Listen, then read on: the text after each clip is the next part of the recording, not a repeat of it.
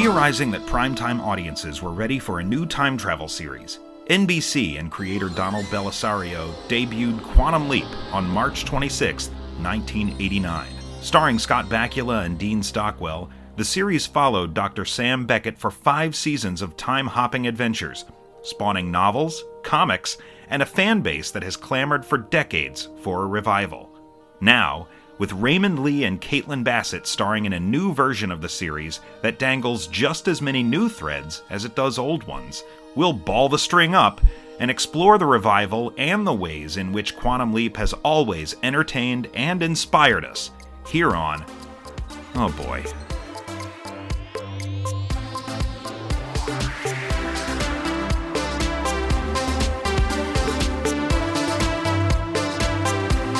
Oh boy, it's a Quantum Leap podcast. My name is Nate, and with me is a co-host we can all see and hear.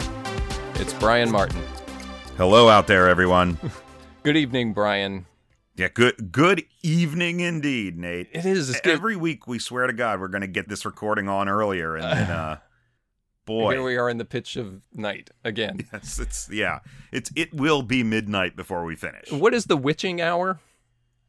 It's whatever hour I'm trying to get Miles to bed. Oh, okay. Well, the witching hour comes when he should be going to bed. But isn't something like the actual witching hour like 7? That seems too early for it. I mean, witches can't cause trouble at 7 o'clock. Everybody's trying to get dinner. The 13th hour. No, I don't know. That's like 1 p.m. That's definitely not the witching hour.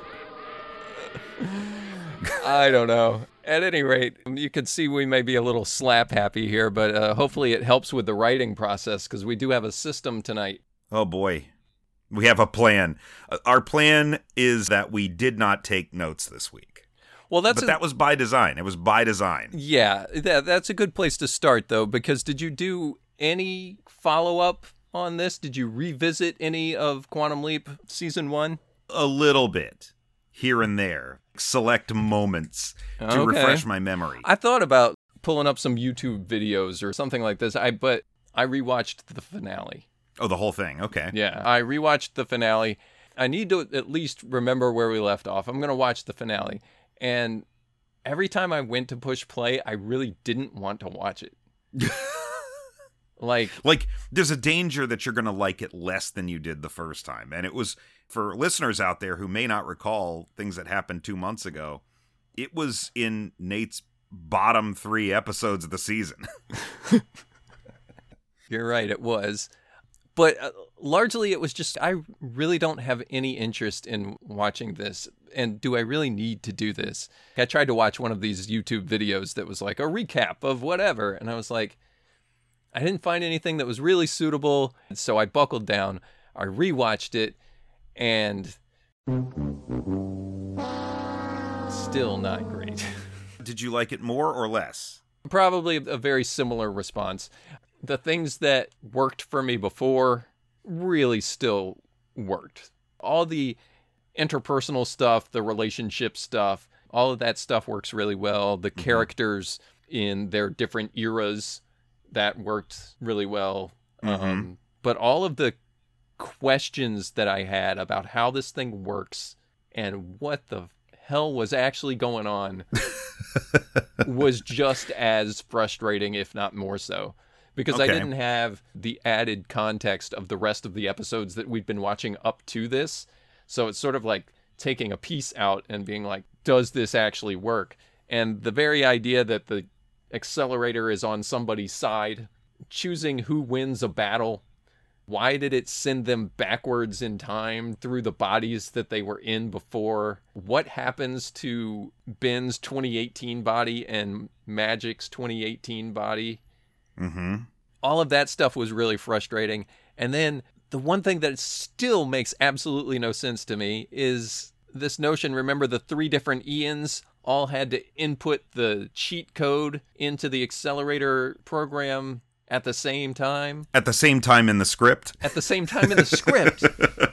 Because they're existing in 3 different eras. It shouldn't matter when any one of them does it. Exactly. But they did like a split screen so that we knew they were all thinking about it at that same moment, I guess. At the same moment, we're seeing them, but they're not seeing each other. Yeah. And they made this half-hearted quantum entanglement technobabble about how they had a shared quantum experience because they had all interacted with Ben, and somehow that made them one. Yeah, all that stuff was super frustrating. And if today's mission is to work up a season 2, I think part of what we need to decide is whether we're going to build on what they did or completely sweep it under the rug and start over. I don't think that I could continue with that, honestly. I need to make sense of that. This is Brian and Nate write season 2, not Brian and Nate predict what season 2 will be. That's going to be something different. Okay. If you and I were suddenly handed the keys to this train, keys to trains? Trains.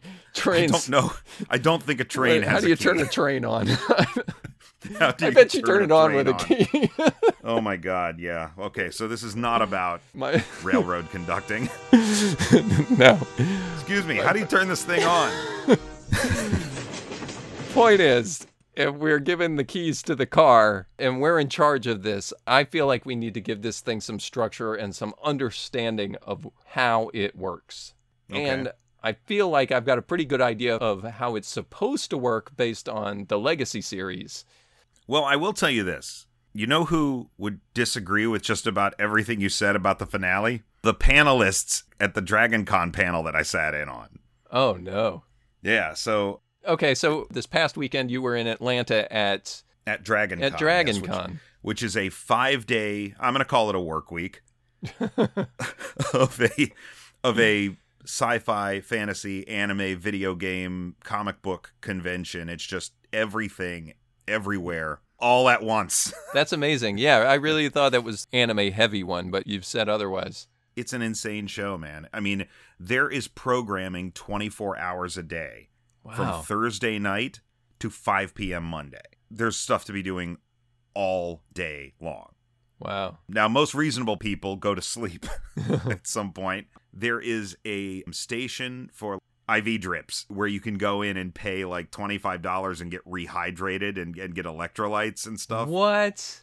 I'm not kidding. And there's people always sitting there. I'm like, you need to reassess your life. Yeah. This is what happens to you. Because there are ample opportunities to drink water and beer, but you can stay hydrated very easily at this show. But anyway, the moral of the story is great weekend, lots of fun. Friday, I sat in on a Quantum Leap panel. Now, most of the panels at DragonCon are fan-produced panels, so they don't have anybody involved with the actual media themselves. Okay. But it is a group of people that come back to DragonCon year after year of varying credentials. Some of them are writers, some of them are professors, some of them are podcast hosts. I was in the audience, of course. Right. And I learned very quickly to just not ask questions or make comments. Not because I didn't have good things to say and they didn't appreciate it. I'll get to that in a second. So most of the people on this panel, I believe there were 5 people on the panel. By and large, they all seemed to be very happy with it. I think the general consensus was they were glad it was a continuation and not a reboot. One person did mention the absence of a waiting room gave them pause, but they were able to rationalize it by saying that obviously there have been some technological advancements and changes made to the system, and perhaps the need for a waiting room was deleted, which is obviously, headcanon or not, the direction they went one way or the other. There is no waiting room in the series. So they kind of talked themselves into it instead of you and I, who got into this chat room for an entire season and just bitched about it. So they just let it pass. And I was like, wow, I didn't know you could do that with things you were mad about. You could just kind of let it go. If only there had been some sort of catchy song in the last decade that was ubiquitous and never left the public consciousness that had taught us such a valuable lesson. But I digress. They were happy with the ensemble cast angle, that you get to see the people working at the project this time. Someone mentioned that they missed the theme song, which I was like, okay, there's a kindred spirit. Someone on the panel pointed out that there was a real value in seeing in the finale when they were just getting the project back off the ground. Yeah, 2018. And seeing their initial interactions with each other. Because as this person observed, 5 years can make a family, right? And we can start to fill in the gaps in terms of how these people became the close friends that they are in 2022 and 2023. Because they worked together under these circumstances for 4 or 5 years. And I was like, okay, all right.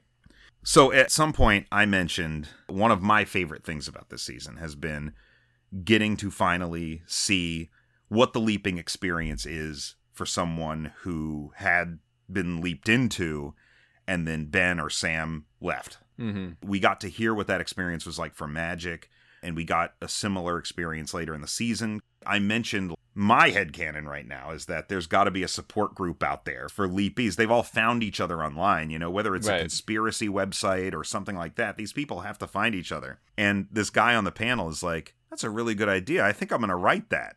And I was like, I'm not giving out ideas for free here. I'm shutting up. I'm not saying another word about anything.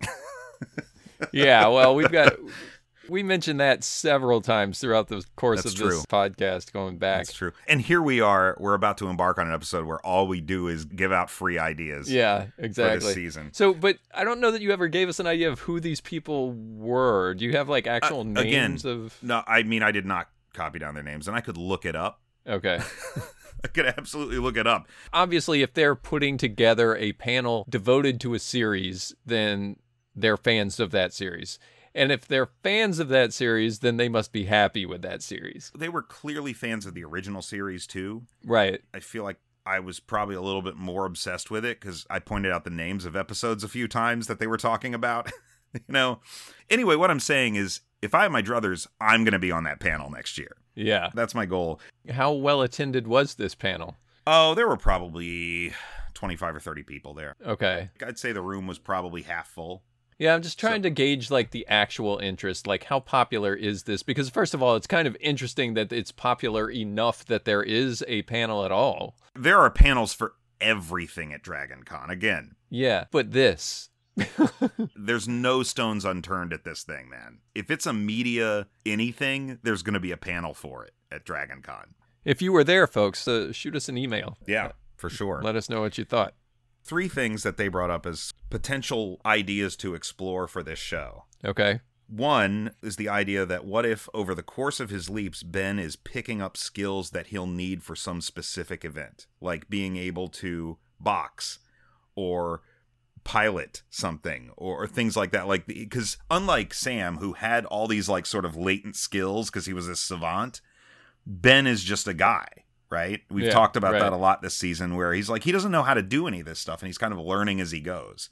Like, what if he's being prepared for something? Right? Okay. 2, how long do you think the project could last without the government coming in and directly regulating it? Aren't they already directly regulating it? Well, they're definitely snooping around it, right? But they're obviously not regulating it enough to stop Ben from getting into the accelerator or to stop the team from doing X, Y, or Z, right? I see that, but what I meant is that it's a government program. Like, technically, Magic is regulating that program for the government presently. They're just doing it very poorly. Yeah. The 3rd thing, this panel was very, very hopeful that somehow, some way, Scott Bakula will ultimately return on this show.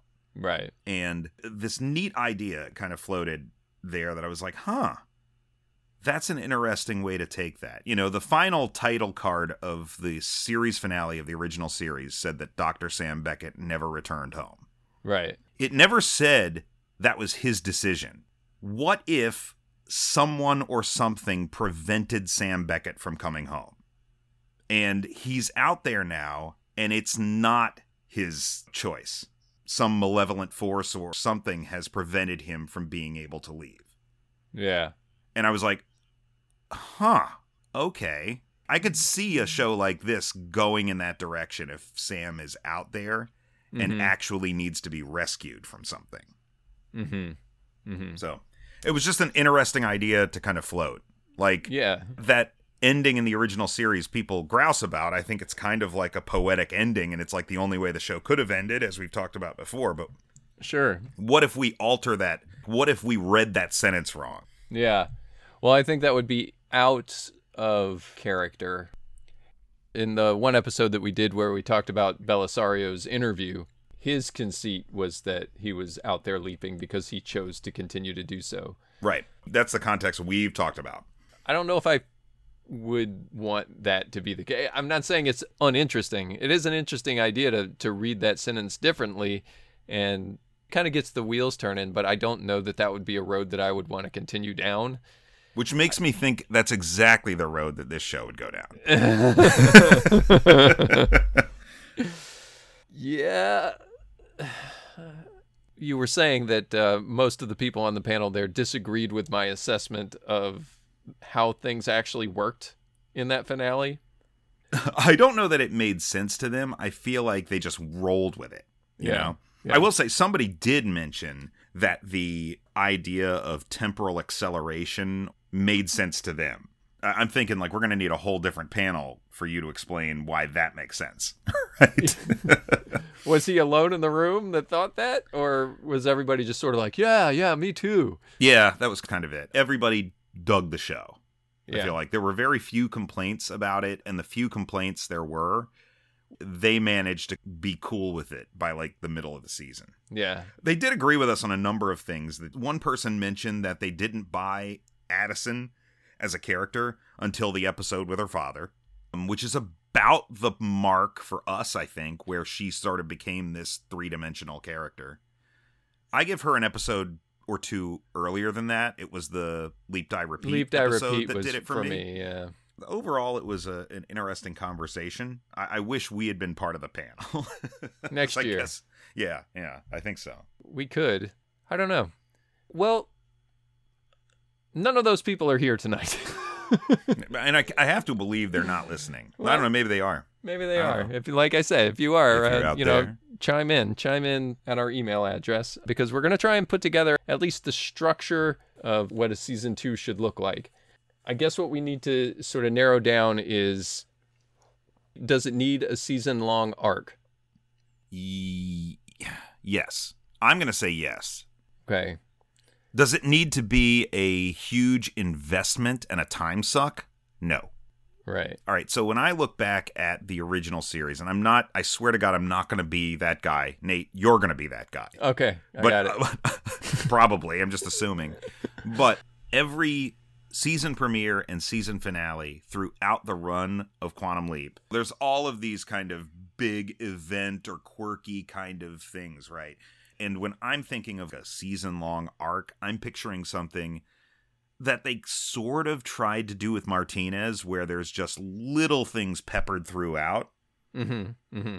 I would scale it back just a little bit from what Martinez was, right? Like I would start with a main thing, and then end with the resolution of that main thing. Yeah. But in between, there's a lot of space for other adventures that have nothing to do with it. Well, that'll be the key, because Martinez would have been fine if he wasn't sold as a giant cataclysm, you know? Right. Like, yeah. They sold us a bill of goods a false bill of goods, I guess is what I should say, because his story was not as big as they made it out to be, you know? No, it was small in a personal way. Right. It wasn't cataclysmic. Well, I mean, tell that to future Ian, I guess. We see this cataclysmic future, but the real focus of that Martinez story is Ben is trying to save Addison. Right. The cataclysm and the post-apocalypse have very little bearing on Ben's motivation here. That was the other thing about the premiere, or the finale rather. They said that he was working towards trying to get to the future, and what's the Ian? No, not Ian. The daughter, Sam's Janice. Janet, yeah. They're trying to get to the future. I knew writing down all these names was going to pay off. I watched this 2 nights ago. I couldn't remember her name. Janice. You're not going to have to. Spoilers. You're not going to have to remember her name in season 2 that we're going to pitch. I don't think. But anyway, okay. Good to know. If you do, it's not going to be my fault. It's going to be all Nate. My point was, Janice was saying that the machine was not designed to send him to the future. I remember that thing, like he was like fighting the accelerator, and like it's like when you really have to poop, but you're trying to hold it in. Yeah, it's like if the machine is not designed to allow him to do that, how did he do it? How did he do it? Yeah, like you can't do something a machine is not designed for. Like if I drove my car off a bridge, it wouldn't suddenly fly. Exactly. Like I can't will it into flying. Yeah. I can't pull at the steering wheel and just grunt a lot. It's like, well, it's falling, but it's falling slower. Yeah. I better get out of this thing fast and back to what it's supposed to be doing. Buzz Lightyear says we're not flying, we're falling with style. Yeah, that's right. It's the best you can hope for in a car, baby. So, yeah, that kind of stuff, that's not going to work for me. Okay. Whatever we're doing here, I think our main goals for season 2, first we need to identify threads that are dangling. They've left us that we have to pick up. We're not going to just start a whole new season 1. Well, we're picking up where it's left off. And I don't think the show requires it. No. The first season of the show was fine. Didn't we determine it was fine? I'm not saying every episode was fine. I'm just saying the season overall was fine. No. Yeah, I landed on a C. I think you were C. Wasn't I like a B- or something? Or so, yeah, we were around in the same area. Yeah. It could be better.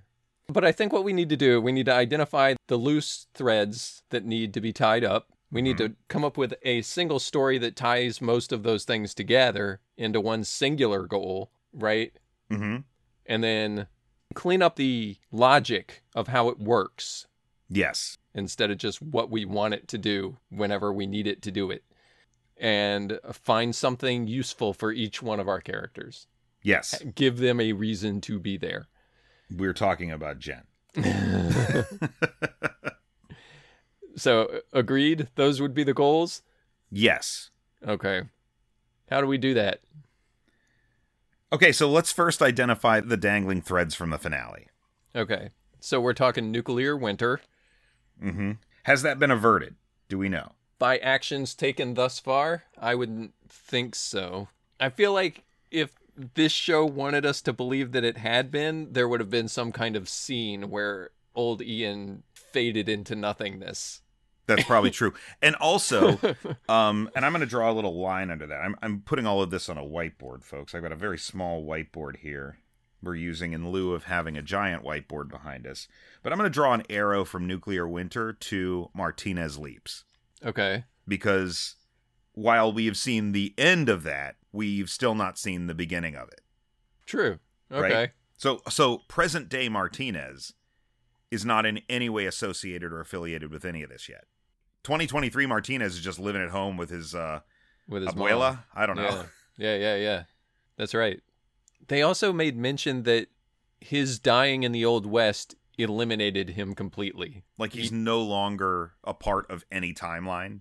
Yeah, like Ben would not have to worry about him again. Yeah, and I don't know whether that means like Ben has encountered him as many times as he's going to encounter him. I don't think we have to read it that way. I just think for the purposes of the solution of that episode, they said, don't worry about it, he's dead. Because the way it's always been presented is that, like, if Sam or Ben die in a leap, they die. If Ben died in a leap, would he thus also be erased from the timeline? Was that their theory? Yeah, that was the conjecture, yeah. Yeah. In fact, I think they say that in the pilot. Oh, okay. All right. Well, if they say it in the pilot, then good for them, because they really stuck to their guns on that, I guess, in that finale. You said are there 3 threads? How many threads do you think? I think we've got the nuclear winter. Okay. We've got the evil leapers were teased. The congresswoman whose brother was killed in a car accident. My feeling about her, I talked about the government regulation earlier. Mm-hmm. Maybe what I'm looking for, or the way I want to say it, is government co-opting. Yeah. Where the government just comes in and takes everything over. And that congresswoman has the ulterior motive of saying, like, you haven't brought my brother back, you son of a bitch. I'm going to take this over and we're going to take care of this ourselves, you know? And they bring in, like, lackeys, you know, stooges like Martinez, who are just gung ho and will they just whatever you say, I love America, and they'll just step in and Right. Well, they're much more pliable and they'll follow directions easier, right? The very notion that a time travel program that has been proven to work would just kind of languish and let 5 folks kind of slowly put it back together. Right. No, the government would have shut this shit down a long time ago. It would be an entirely militaristic effort. We're already well within the extension of disbelief or whatever. Sure. But, so nuclear. So those are kind of winter, like the evil leapers and the government. Congresswoman. Yeah, I'm gonna go out there and say Congresswoman. I think that's for later. Yeah, we can kick that can down I don't the think road. we worry about it in season 2. Yeah, unless something presents itself, we can obviously put that on a back burner. Yeah, coming out of the finale, there are 2 immediate threads that have to be addressed. Mm-hmm. Like the minute the season premiere starts. Yeah, who's in the accelerator? Who's in the accelerator? You would not believe how many people online, like an entire comment thread of everybody that believed it was Sam was going to be in the accelerator. Folks, why? You were going to... God, this is why the internet is never happy with anything. Yeah. This is the perfect example. Like, 1, there is absolutely no pretense for that. Right. It's not set up at all. 2, we know Scott Bakula is not coming back, so you cannot be mad about this when it's not him, and yet you're going to be mad about it, and you're going to act like the show somehow betrayed you. Yeah. This is why you're never happy with anything, folks. Come on. What the hell is that supposed to even mean? Yeah, exactly.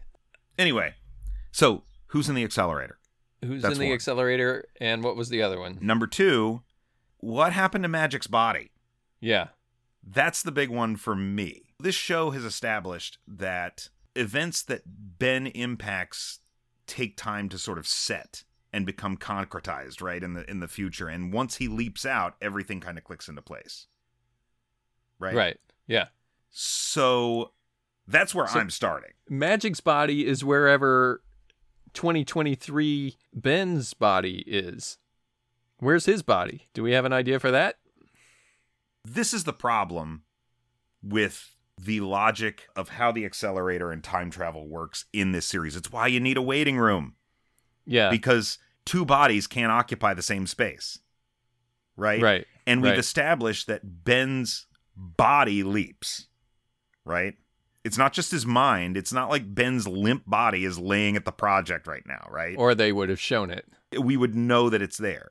Right. So Ben's body is leaping into other body. No, it's not, though. We've established that also. So where are the 2 bodies going? We need to square this ourselves. It's our job now. We don't have to blame them anymore. So I think, all right, so Ben's body no longer exists. Okay?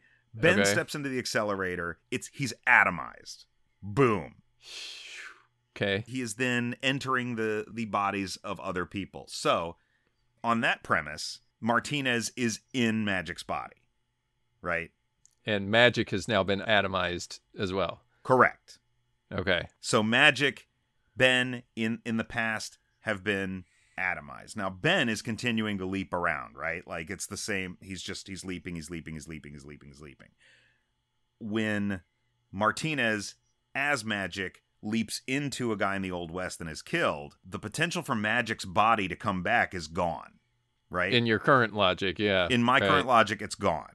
Yeah. And let's assume that Ben is leaping back to 2023 at the end of the finale of the first season. And the accelerator, he's coming through and boom, and everybody's there watching him.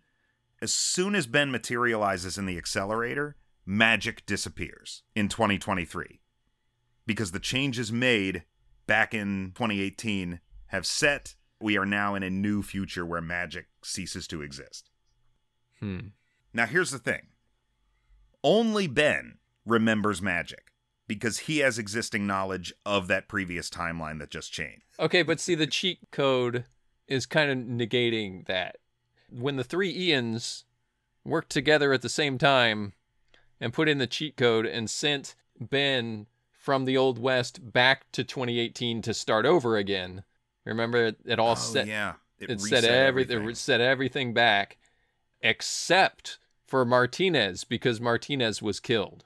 That's where their dumb logic, like this was but their. See, but that's exactly it, though, right? Because like if Martinez was killed, then that means that thing still happened before the failsafe was hit. Well, when the failsafe was hit, and I'm not saying this is good. This is not my writing now. This is their writing. When the failsafe was hit, they said that Martinez was killed and done, and Ben has a chance to start over and put right whatever he needed to put right in 2018, and then his mission would be over. And what he had to put right was kissing Addison. Macking on Addison. Which was supposed to send him to 2023. And the idea at that point, everything had been reset to the point where Magic in 2018 was having cigars with Al, and they were about to go on their date, and Martinez was no longer a threat, and that was it. Like, everything was hunky-dory. Tie a bow on it. He's done. And that was their logic. Now, you see, they're using that cheat code to get rid of the whole question of where is Magic's body, where's Ben's body, because it all just reset. It's an actual Deus Ex Machina. Yeah, exactly. It really is just sort of like, don't worry about it. The cheat code fixed it, and this is where we are now. So, for me, the one piece of writing that I did do canonically in my brain in preparation for this is finding out something to do with Jen. And I think I I put my finger on it, and I think it kind of ties into what we're talking about here, which is Jen disappears and no one notices, and that's the end. No. I'm going to my first inclination was to just write her out of the show, because what do you do with her? But I think what you do with her is, I think that we reinstate a waiting room.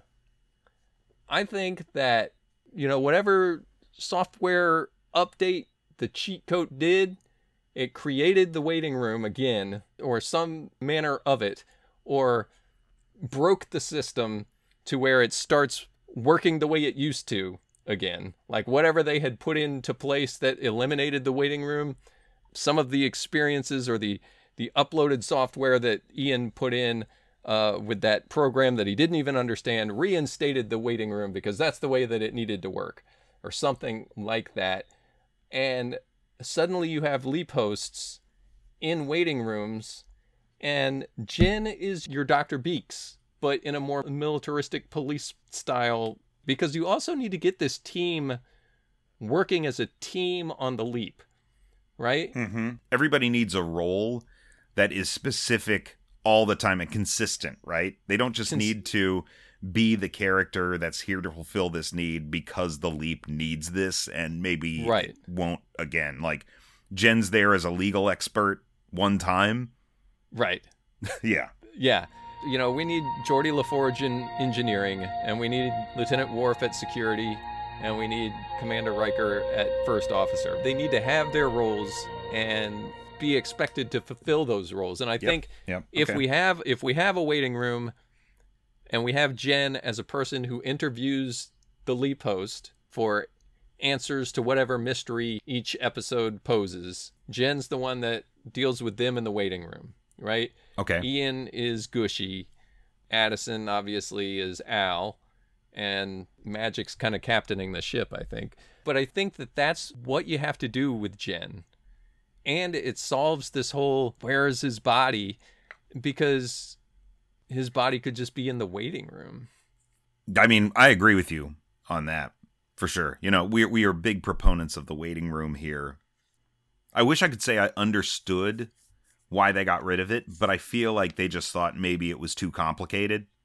But it actually, like, for us, made things makes things more complicated by not having it, because we're asking the questions like, well, where do the bodies go? Right.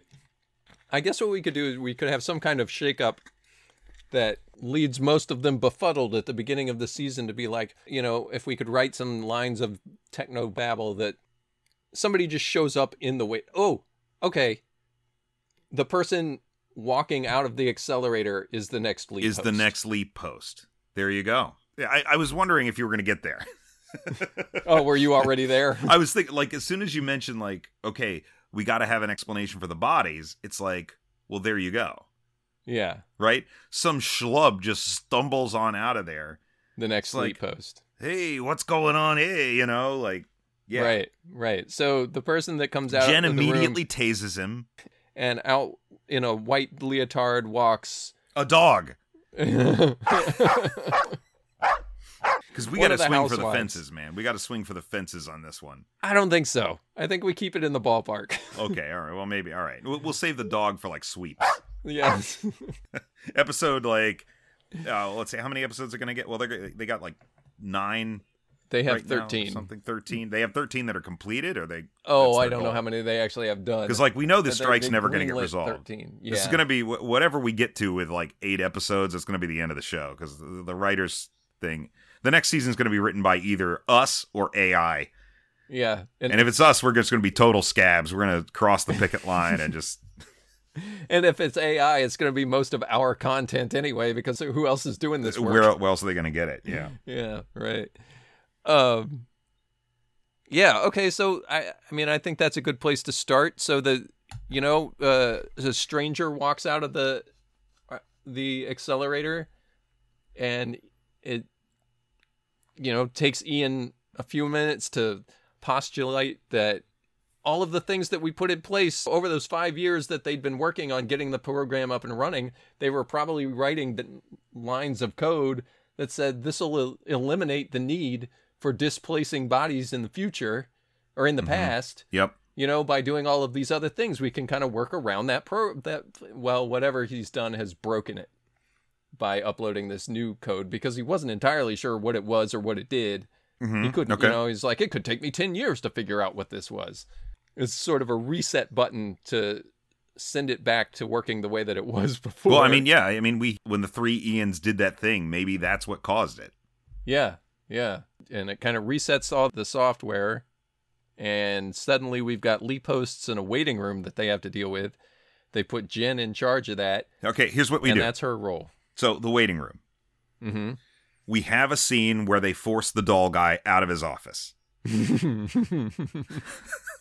The guy who has the dolls, in the one time we're going to see him. We're never going to see this guy again. I'm going to have to ask you to go ahead and move your desk again. So, no. If you could They're go just like, ahead you're going to have to go down the hall to a against that different wall. room. You're going to be sharing a room with this guy now. And you got to take your creepy dolls with you. And Now, that's your waiting room. Oh, what? This is even a little better. It's still the same idea, but when he walks out in his white leotard, didn't the host look like Sam to everybody? Mm-hmm. So it would look like Ben. Oh, so everybody's going to see Ben. Assume it's Ben. And this guy's just going to be so clueless, he's just going to go with it. Like, no, he's going to come out and be like, woof, woof.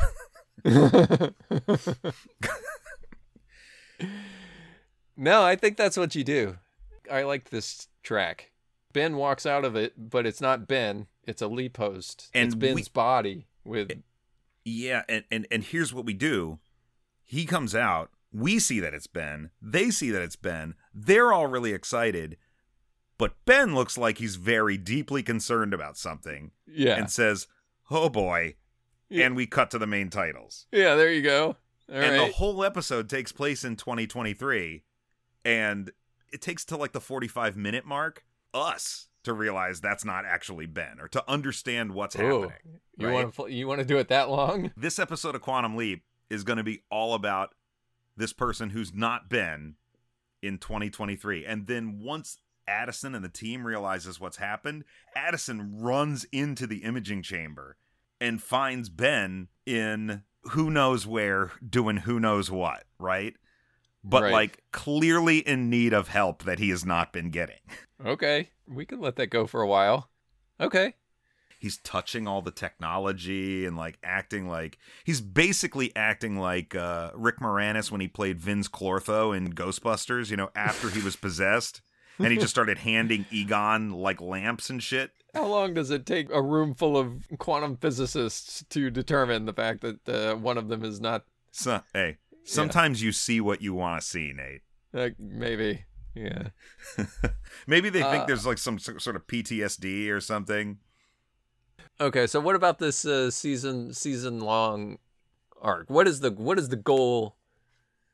Once we've determined that the waiting room is back and Ben is still out there leaping, but in the traditional method, what is their new theory to get him home?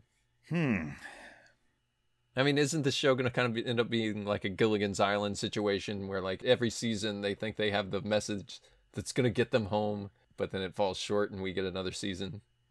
Maybe. I mean, I don't know if that's going to necessarily be the goal. I think, God help me, like, going down an avenue that involves the evil leapers seems like a great way to keep both Ben and the present-day team occupied. If they're aware that this program exists at some point in the future and they're trying to do everything they can to stop it from being created, but they can't. Even Team Quantum Leap in 2023 is attempting to change the future, but in some way ensure it. But I think that would also require the Congresswoman. I think that that's where that starts. You feel like maybe the evil leaper program should just be an extension of what we end up doing with it? Like, does Ziggy ultimately become Lothos? We were talking about? We did talk about that a lot. I don't necessarily think so. But here's my thoughts about the evil leaper program, right? Okay. Let's say this Congresswoman from season 1 is in some way instrumental in founding it, right? What does she want with time travel? Well, I thought she didn't want them to have it. Well, yeah, until what?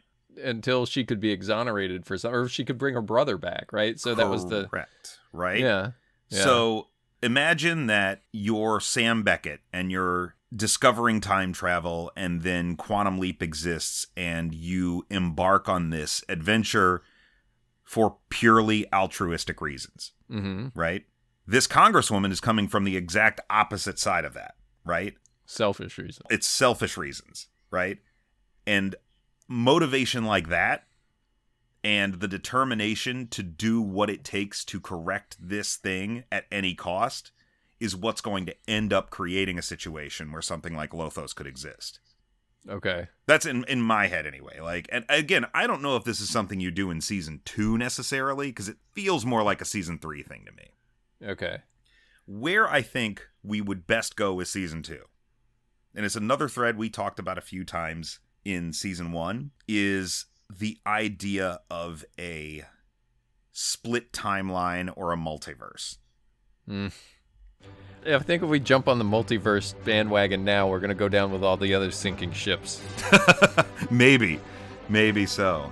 But here's an idea. Didn't we decide that we didn't like multiversal storytelling in our Quantum Leaps? Yeah, but here's an idea though. Here's an idea I was having that builds on this idea that there was some sort of temporal momentum thing, you know, swinging around, like going back and forth, back and forth, back and forth, back and forth. What if now that Ben reached his final destination, if he does not return home, what if the resulting quote-unquote momentum actually sends him through a dimensional barrier into another reality? And now instead of leaping in our reality, he's leaping in a completely different reality. So not the fact that every leap decision creates its own reality. There's only the two? Well, there could be more than two. But so, he's broached into another dimension now. Like, he shattered a dimensional wall. He is in another dimension. He can hop from dimension to dimension. I'm trying to make the show more like Sliders for you.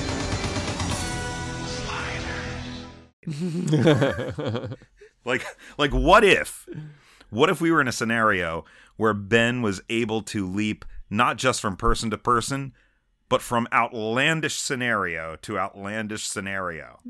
It sounds like something that belongs on a comic book page.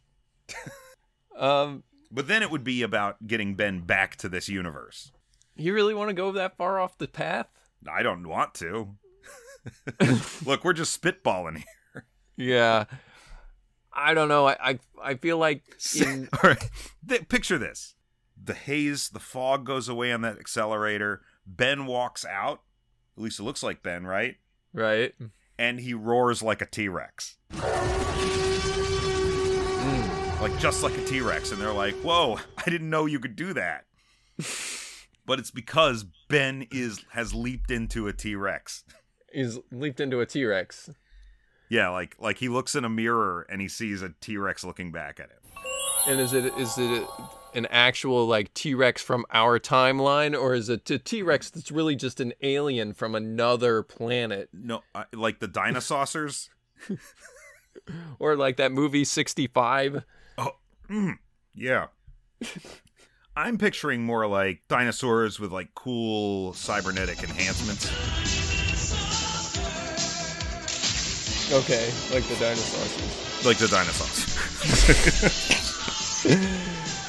Okay, all right. Well, we're gonna put that. We're gonna stick a pin in that one. Yeah, let's stick a pin in that one. Okay.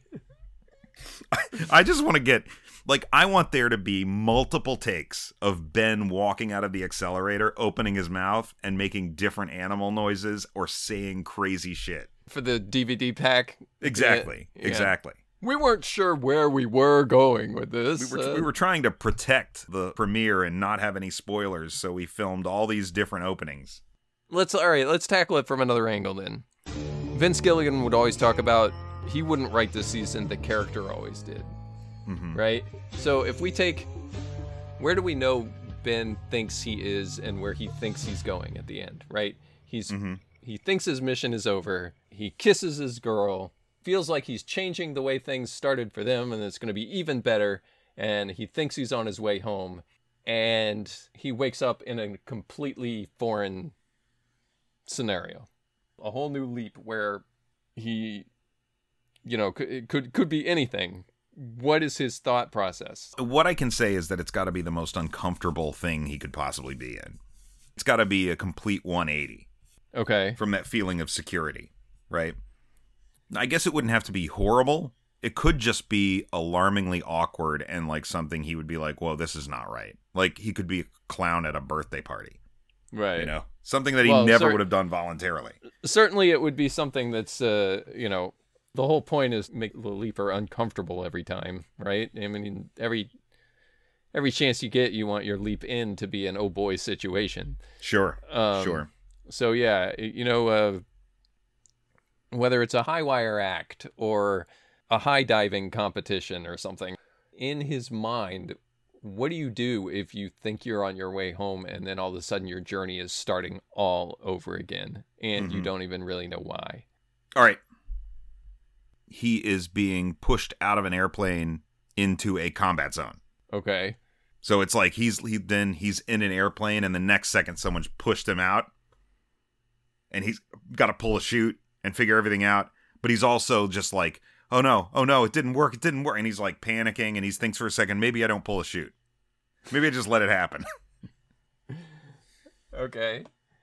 Yeah. I don't know. I don't know that the leap itself matters so much. Like, no, yeah, that's what I was trying to go down that path of like, what does the character want? What the character wants always drives their motivation. But I guess that's not necessarily true with Quantum Leap. In fact, it's very much not true. Like, well, it's been true on this show, Sort of. In that finale, it was, I think. I think with Quantum Leap, it seems like the motivations of the protagonist are not what he wants, but what has to be. What has to happen. Yeah. Yeah. So it's not the same as like writing a Breaking Bad or a Better Call Saul, where you're just like, okay, well, what is Saul thinking right now? What would he do with the knowledge that he has? Well, this is what he would do. You can't really do that with a Quantum Leap structured show. It's more of a, so I guess maybe that's not the best way to tackle it. It is hard to think about, though, like, what would that first leap in be like for Ben? Assuming Ben Song himself does not walk out of that accelerator. Because here's one of two things has to happen. Either somebody who's not Ben walks out of the accelerator, and in our version, it would be someone who looks like Ben but is actually the leap host for Ben's current leap. Or Ben Song has to walk out of the accelerator and later have a reason to get back in and continue leaping. Now, see, for me, when I'm thinking about the, like, magic disappears and the timeline clicks into place and only Ben remembers magic, that's his motivation for having to get back into the accelerator. He's got to go back and figure out how to save magic and restore magic in the current timeline. Right.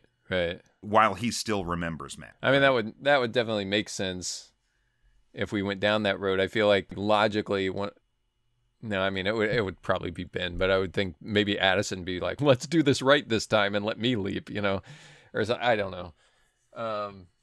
Which could have been interesting, have them switch roles. Well, there's a reason that Ben has to do it, and that's because nobody else knows magic. If everybody else has forgotten him, but Ben's the only one with lingering memories of magic. Okay. Like, he has to do it again. He has to kind of get in the accelerator behind everybody's back again. He's got to just do it himself without authorization because nobody else believes what he's saying. Oh, well, speaking of, yeah. It's like that episode of X-Men where, like, Bishop comes back and Forge is like, X-Men? Who are the X-Men? And Bishop's like, now I got to go back again. Right. That was the relationship he's going to have with Ian. He's going to head back to nuclear winter in California.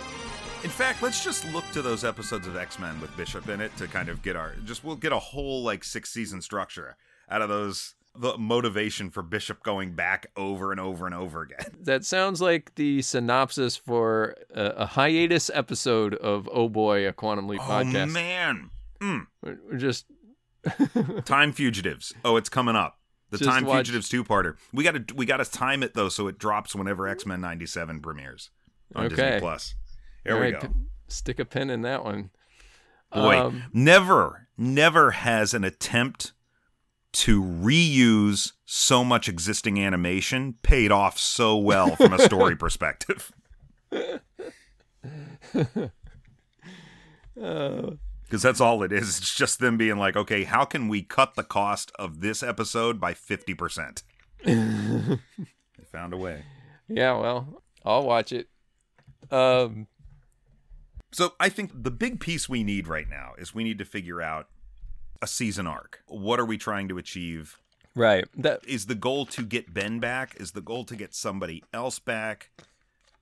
Is the goal to retrieve Ben from a dinosaur universe? I think the goal is to get Ben home again. Why that's the whole point of Quantum Leap, right? Right. Yeah. So it's either the goal is either to get Ben home, or Ben is operating from the perspective that he knows something caused nuclear winter. Okay. And see the problem. This is tough because the problem with season-long arcs in an episode-driven series is I'd want each one of these episodes to mean something towards the end goal. Oh, and it simply won't. That's the problem with trying to do this sort of serialized storytelling in a show like Quantum Leap, where every episode is by design so much different from the last one. So every leap that Ben makes, the content of that leap can't directly refer back to. It can indirectly refer back to, like maybe thematically it's referring to what's going on. The show has always done that. But as far as having a direct connection to this nuclear winter plot line or trying to avert this disaster in the future, if Ben leaps into, a newspaper reporter in the 50s and then leaps into, I don't know, like, a NASCAR driver in the 90s and, just pops all around, like all of those plots aren't going to directly cause nuclear, although I guess the NASCAR plot could probably in some way factor in to nuclear winter. NASCAR will be the only thing that saves us from nuclear winter. I think so. I mean, we've all seen that Mad Max movie. No, you're not wrong. So instead, maybe what we need to do is come up with a 2023 storyline. Ben has warned them about the nuclear winter. And we can start some type of 2023 storyline that we come back to 3-4 times this season, where we focus on those players and make the leap a B plot or nearly non-existent. But then there could be scenarios Ben finds himself in that do plant breadcrumbs, or where he is picking up skills that might be needed to sort of get in front of this and prevent that future from happening. Okay. Now, I guess the question then is, did the prior writers that wrote this series before us, did they think that they had resolved the nuclear winter by having Martinez not destroy the accelerator? Well, again, if there's anything I learned from the X-Men animated series episodes featuring Bishop, it's that no matter how much you change the past, you can't prevent certain things in the future, right? Something else. Hey, it's what I learned from the Terminator movies, too. Judgment Day always happens. It just gets punted down the road a few years, you know? Yeah. So, which is really one of the reasons I don't like that they introduced nuclear winter. Right. Because how do you get out from under that, right? Yeah, one, how do you get out of it? And two, it's like dystopian future is the antithesis of Quantum Leap. Mm-hmm. The whole point was making the world better. You know, like I think if Sam Beckett were out there floating in the realms outside of time, looking at the big tapestry and deciding where he wants to go. Nate looked like he was suggesting that Sam is like swimming like an actual person in water through time, just like the time stream. What? Like flipping like a dog. Is that what I was doing? That's what I felt like you were doing. Which would be hilarious if it's just like we see Sam Beckett and he's like, just looks like he's swimming, like his arms are moving and his legs are kicking. But he can only doggy paddle. He's not a great swimmer. Doggy paddling through the time stream. We'll get Tim and Eric to direct that episode. I always assumed he could sit outside of himself and look at whatever moment in time he felt needed to change, and like, hey, I can do a small thing here, and he would go insert himself in that situation and make things better. Okay. Right? Yeah. So if that's the case, and Ben's able to do the same thing, whomever, the leapers that are out there that do that exist outside of time, if they all see that a nuclear winter is on the horizon, I kind of feel like they would maybe not let that happen. Like, the two ideas don't mesh with me in my mind. Sure. A quantum leap isn't about a struggle against dystopia, you know? No, the world is theoretically fine the way it is. It's just like, we could help a few people out. So I guess we have the option there. Is that what we want to pick up? Do we want to pick up nuclear winter as the plot line for season 2? I think so. And you know, you're kind of hitting on the reason why there. It's like you don't leave that hanging out there with Quantum Leap. Like, Quantum Leap has to come in and make a statement about optimism. You can't just toss nuclear winter out there and leave it hanging over this show like it's an inevitable thing or it could happen or something like that. You have to decisively say, this isn't going to happen, because that's not the show that this is. Okay. So do we just take it and we fix it in one season? Or do we incrementally say that by the end of this series, we know that that won't be the case? No, I say you fix it in a season. Whatever it takes to resolve that is exactly the thing that makes the Congressional Oversight Committee say they've got too much control and power. Okay. Whatever they have to do to prevent it will inevitably rob our government, or a government. It was our government that did it, right? So it would rob them of some of their power. So was it the imploding accelerator that caused the nuclear winter? I thought there were bombs involved. Weren't there? Maybe I'm remembering wrong. You just watched the episode like yesterday. Yeah, a couple of days ago. And I think the idea was Martinez's plan was to destroy the accelerator by imploding it, turning it in on itself or something. And they said that would like erase, what did they say, like 3 city blocks or something like this. Okay. It was Yeah. like not a giant explosion, but a giant implosion. And I thought it caused nuclear winter, and Ian was there by himself. Couldn't he have just left? It was only like 3 blocks. He could have hoofed it, you know? Yeah, I don't know. I feel like there's probably more to it, but either way, they're the ones who caused it. Yeah, I guess my question then is, was it resolved when he didn't overload the accelerator? If it hadn't been him, it would have been something else. Right? Like, okay. I think you can't indirectly resolve this. You have to actually show the resolution of it. Like, until we see...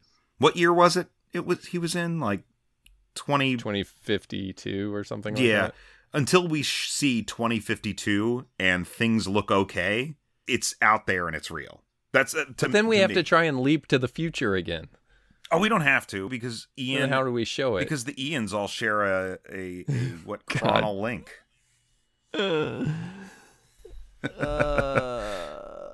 This is starting to get a little messy. You just need to show like a flash forward or something, and the government's got to be like, we can't have this. Okay. I'm not even saying the government in 2023 is doing it. The government in like 2052 might be the one saying like, hey, the same way that Ian and the other project members were able to uncover files of the original Quantum Leap project, right, that they didn't know existed, about the evil leapers, right? What if in 2052 this government oversight body gets access to the same files and realizes these people had more power than we ever knew they had, and the world we're living in right now is not the way the world's supposed to be? Right? That's where you get your season 3 arc from, because then they're like, we call it Lothos. I kind of like the idea of Ziggy becoming Lothos. Is that very Quantum Leapy? No, it's not. You're right. I mean, no, if nuclear winter isn't, then having like your benevolent computer. We talked about this a few times towards the end of the season, right? Like having this benevolent, wisecracking. What's the outcome of any artificial intelligence? We all know it's bad. Doesn't stop us. Yeah, I guess I don't know if I like just the government making Lothos. I mean, it just seems, especially given the fact that they're like so. Like so obviously like dragged from hell, you know, like yeah, right. like demonic laughter and stuff in the background and like screams of torture on the other side of their waiting room. On the other hand, it's like, oh, it was the government the whole time, makes a lot of sense. Oh, 'twas the IRS that did it. But that's season 3. That's where I think you go with season 3 after we resolve nuclear winter? Yes. Okay, well, let's shift gears a second then. We'll find defined goals for each of the characters and give them a running story that will be them trying to prevent... No, okay. Let's have them assume if they have any control over what's going to cause nuclear winter, they have to believe that it is caused by Martinez, right? Or the people that have hired Martinez, right? The people that are going to recruit Martinez in the future, and whoever these people are, they probably already have the wheels turning somewhere. Right. So I think the storyline should be about finding the people that might ultimately send Martinez on his mission. Yes. Because we don't know who they are yet. Right? We don't know who they are. Yeah. And it would give us an opportunity to bring Martinez back before he leaps, like you were saying earlier. Maybe Magic decides that, like any good Godfather fan, keep your friends close and your enemies closer. Yeah. And he recruits Martinez to the project. Oh, because then it's like Yoda saying, okay, Obi-Wan, you can train him. You just let the wolf into the coop, man. Yeah. Yeah. I don't hate that. I actually dig that idea a lot. I kind of feel like it's something they would do too. All you can do is control what's in front of you. If you're not going to leap again, if you're not going to send another leaper out while you're trying to get Ben home, in order to root out the government's... Well, they're aware that the government sent Martinez to kill them. Yeah. Like literally an assassin to kill their own U.S. citizens in the past. Let's hire him. I've looked at your resume. Well, I mean, I'm just now putting together just how fucking evil that is. That's what I'm saying, man. Like, they put a hit out on American citizens, like their own governmental officials, and said, go kill these people. Yep. He had to kill 4 or 5 people because they tried it numerous times, and each time somebody kept the program running. Yes. It's fucked up, right? So, like, that's where the Lothos thing comes from for me. Are these the kind of people who would do it? They are absolutely the kind of people who would do it. Yeah. So then the season, I guess, should be about rooting out nefarious members of the government or people close to the program that might use it for ill. Yes. Our season-long arc, quote unquote, is 3 or 4 episodes devoted to a governmental conspiracy to hijack time travel. Yeah. Destroying it never would have been their goal. Right. Right. Co-opting it would have always been their goal. Co-opting it and keeping it quiet. Right. We need to have this and we can't let anybody else know about it. Which is not what Martinez says it was. And they did destroy the machine in the future. Yeah. Which means, you're right, that's not... Martinez's clearance is not high enough, and he's only there to fulfill his mission. And he only knows what he needs to know, which is destroy the accelerator and kill them all. Because there's another accelerator. Because they've got another accelerator with their own computer, right? They're like, we've got to clean this up, and no one can know we have this. That way they can scapegoat Quantum Leap the way that they wanted to, and once that's all gone, the American public would be like, oh, good, we got rid of that awful Quantum Leap program. All the while, those people that got rid of it, quote unquote... We call them the deep state. Yeah, they didn't really get rid of it. They just... Yeah. Okay, so that's our storyline. We need to break that into like maybe 3 episodes worth of actual intrigue. They gave us 13 episodes, so roughly a third of them would be focused on this core mission or mystery. It's the way the first season ran. It's kind of like a season of the X-Files, you know, you get those episodes peppered in about the broader conspiracy, you know. We're running up on close to 2 hours here of recorded time. Why don't we, given that it's past the witching hour... I mean, we don't know when the witching hour is. We still haven't established that, but we can rest assured we're past it at this point. Yeah, we can't prove it's not the witching hour. Let's say that. Why don't we take those notes into the future with us? Give it some thought. When we get back together again, we can kind of flesh out what those 3 episodes might look like. And then each of us come back with maybe 3 ideas of actual fun leap ideas. Yes, that's exactly what I was going to suggest. Let's come up with our top 3 proposed leap situation. I may have tipped my hat already, but guys, anticipate dinosaurs.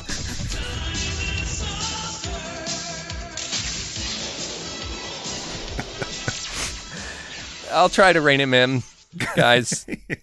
Look, sky's the limit, man. So I think this episode is going to end up being kind of a 2-parter. Took us a while to get to where we wanted to be, I think. That's why we have to talk it out. This is how it works, man. This is how the brainstorming situation works, right? So cool. Yeah. You witnessed it in real time, guys. You know, I don't think anybody here listening would accuse us of being anything less than stream of consciousness most times. And if you look down at your podcast player and it says, this episode's only 1 hour and 10 minutes, then no, you weren't listening in real time. Yeah, just know there was a lot more said. Anyway. I feel good about this. We got the makings of something really good here. I filled up this whole that whole whiteboard there. Yeah. It's a small whiteboard, but still. I wish I was there in the room to see it. I'll take a picture of that. Okay. Do it. For sure. I got to wipe this off and return it to work on Monday. I kind of stole it. Anyway. The point is, the waiting room is back, folks. Yes, yeah. That's I think we've decided. If you take nothing else from this, know that the first order of business is bringing the waiting room back. Well, then let's call it a night for part 1. All right, guys. Well, hey, if you want to reach out to us, you can do so at ohboyqlpod@gmail.com.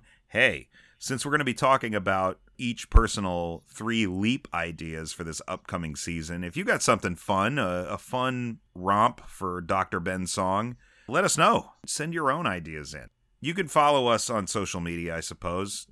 Nate, what are you using these days?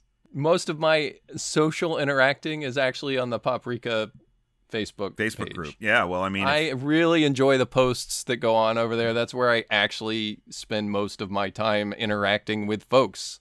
Yeah, I don't disagree with that at all. You want to join Paprika, you kind of have to ask first. Yeah, message us on Facebook. You'll get access to a whole trove of fun, like-minded discussions. folks. Yeah, there's some real fun discussions on the Paprika group. Always have been. It's been real. Until next time, I'm Brian. And I'm Nate. And we will be here in the newly reinstated waiting room.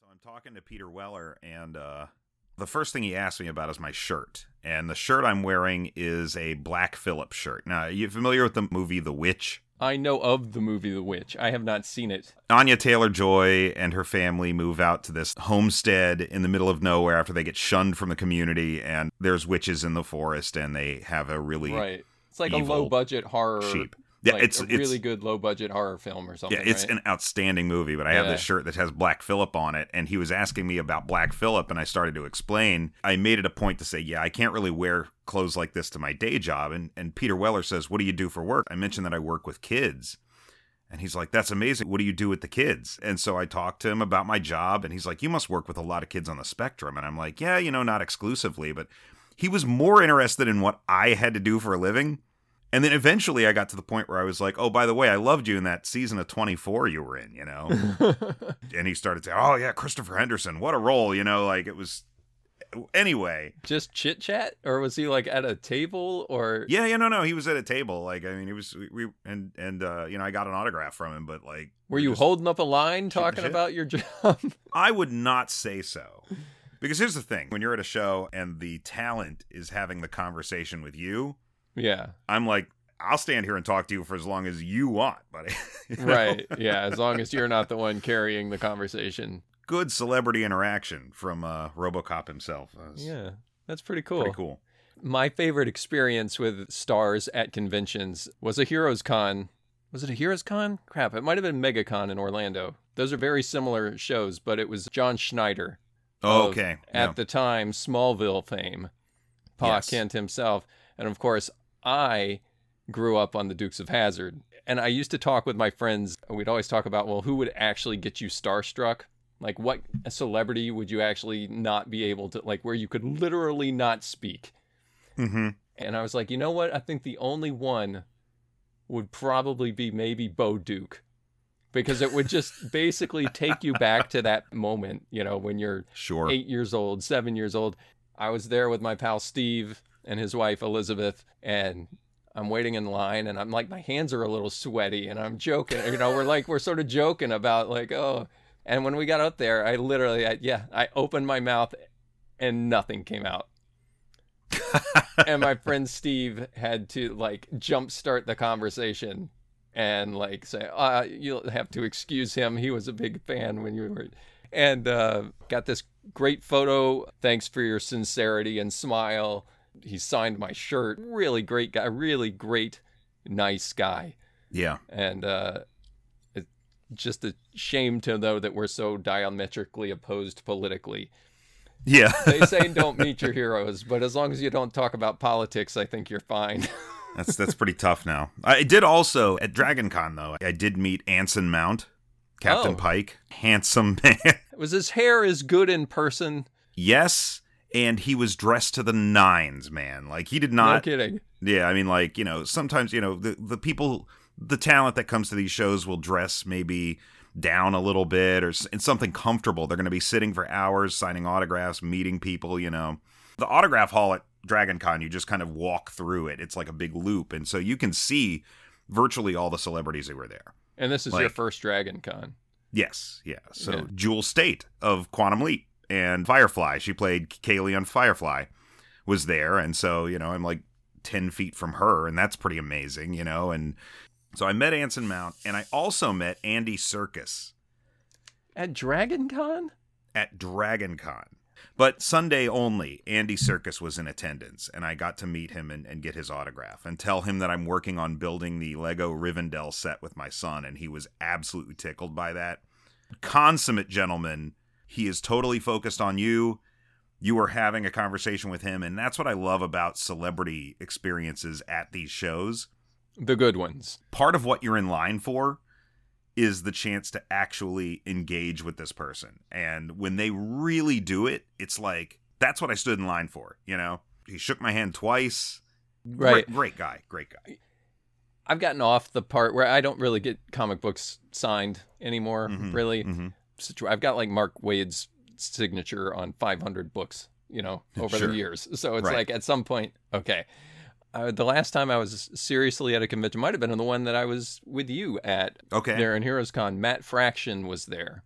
Yes. And I could not pass up the opportunity to at least shake this guy's hand because his Hawkeye series got me reading comics again. Yeah. I was thinking, you know, like, what should I what's good these days? It might have been you that turned me on to that. Possibly. I think you might have pointed me in the direction of that. And I read it on the Marvel Unlimited. And I was like, well, there's Matt Fraction. And I'm only at this convention now because I'm back into comics from how much I loved Hawkeye. And I didn't have any books or anything. And I just wanted to shake the guy's hand. So I stood in line with his line that was going like all these people. You know, oh, God. Fraction's people in front line of me, is people behind me, both of them stacks now, and stacks of books. And finally, the person in front of me is done, you know, picks up his 3 or 4 stacks of books. And I stand up there and he's like, puts his hand out waiting for me to hand him something. I didn't have anything. And I was like, I'm sorry, I don't have anything for you to sign. But I just wanted to let you know that I'm reading comics again because of Hawkeye. And I shook his hand and I said, that's really all I had for you, sir. I don't mean to hold up your time. But I thought it was worth mentioning, you know, that you've brought me back into the fold with this kind of work, and it was really great. And I think he was a little taken aback by the fact that it was like, wait, somebody doesn't just want me to slap my name on their book and move on, you know? It took him a second to kind of go like, oh.